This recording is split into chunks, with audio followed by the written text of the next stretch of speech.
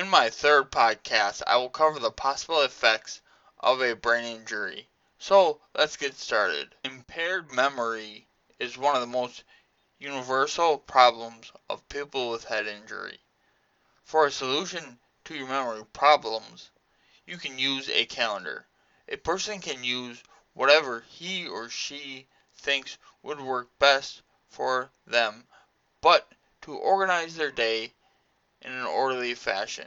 When I was at Rochester, Minnesota, at Mayo Clinic's brain injury program, they strongly emphasized the use of a calendar throughout the day.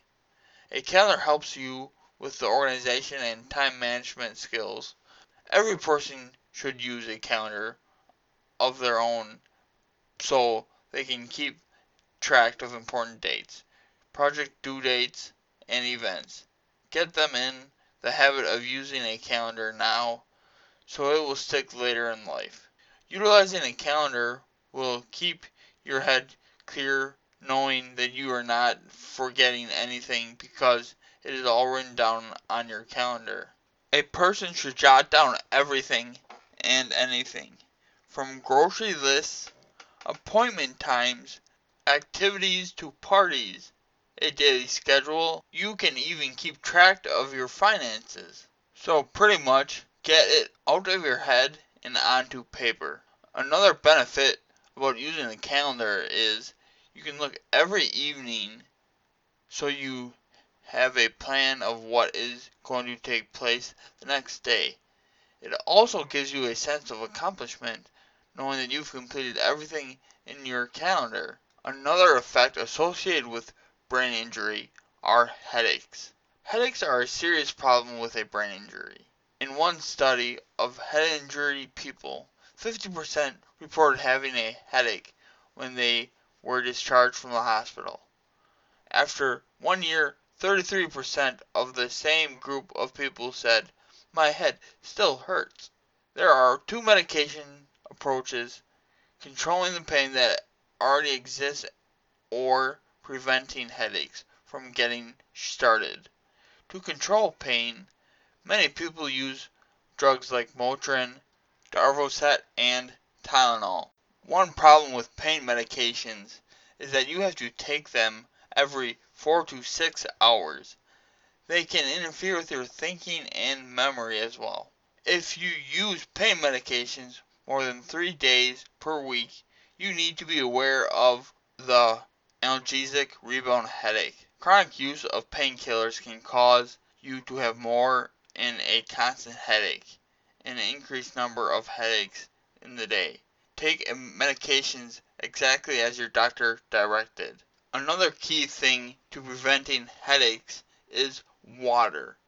Not only do they prevent headaches, but they keep your body temperature normal, which is 98.6 degrees Fahrenheit. They lubricate and cushion joints, protect your spinal cord and other sensitive tissues, and helps get rid of waste through urination, perspiration, and bowel movements. The other possible effect of a brain injury is getting overloaded. Overload theory says when a brain injury person goes into a busy, loud, and hectic place, he or she may become cognitively overloaded. People with head injuries frequently have to cope with situations where there is too much information. When overloaded, some people become irritated or develop headaches. In large groups, some people with head injuries cannot filter out one conversation from the next and become overloaded. Many people have to change his or her own lifestyle. For example, not going to noisy bars or restaurants. The final tool to help prevent overload is taking a break. I can't emphasize this enough. Like during Thanksgiving or Christmas time, we have large amounts of family bustling around, making a lot of noise. That person should find a quiet place and take a 20-minute nap.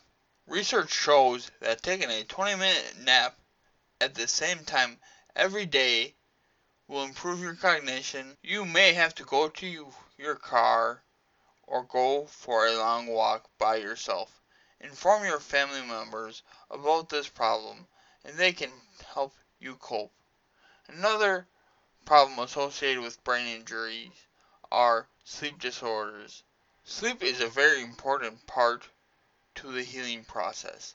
If you do not sleep, you're going to be tired throughout the day. If you are tired throughout the day, your memory will get worse and you'll be more cranky and irritable. Lack of sleep makes the head injury symptoms much more worse. Sleep also has an important role in physical healing. People may sustain muscle strains as well as head injuries. Muscles may be pulled due to violent nature of a car accident. Most people will accept that head injury can change your thoughts and memories, but have difficulty understanding that it also changes your emotions. Your emotions are not just something that is out there in a cloud somewhere that falls behind your head. They are in your head just like everything else. The two most prominent emotions that experience change after a head injury are anger and depression. A person who is considered mild-tempered may now be a hothead, or we could look at someone who was a hothead before and now is easygoing. Many may wonder what is happening in the brain. It is well known that the middle sections of the brain are pretty primitive. Rage, fear, and sexual feelings all come from these emotional areas of the brain. If you have an animal at home, you will see the same primitive emotions in them. Humans also have primitive systems in the brain that says yes or do it or no, don't do it. If you are mad, you hit something. If you get hungry, let's eat. Do not wait. Do it right now. Be thankful for evolution because the front part of the brain helps plan and controls behavior. The front lobe of our brain is involved in saying no.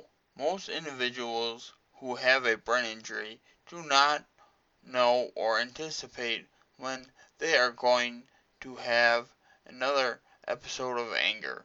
That is why I suggest getting a dog that has a tail that is always wiggling and you can talk to it.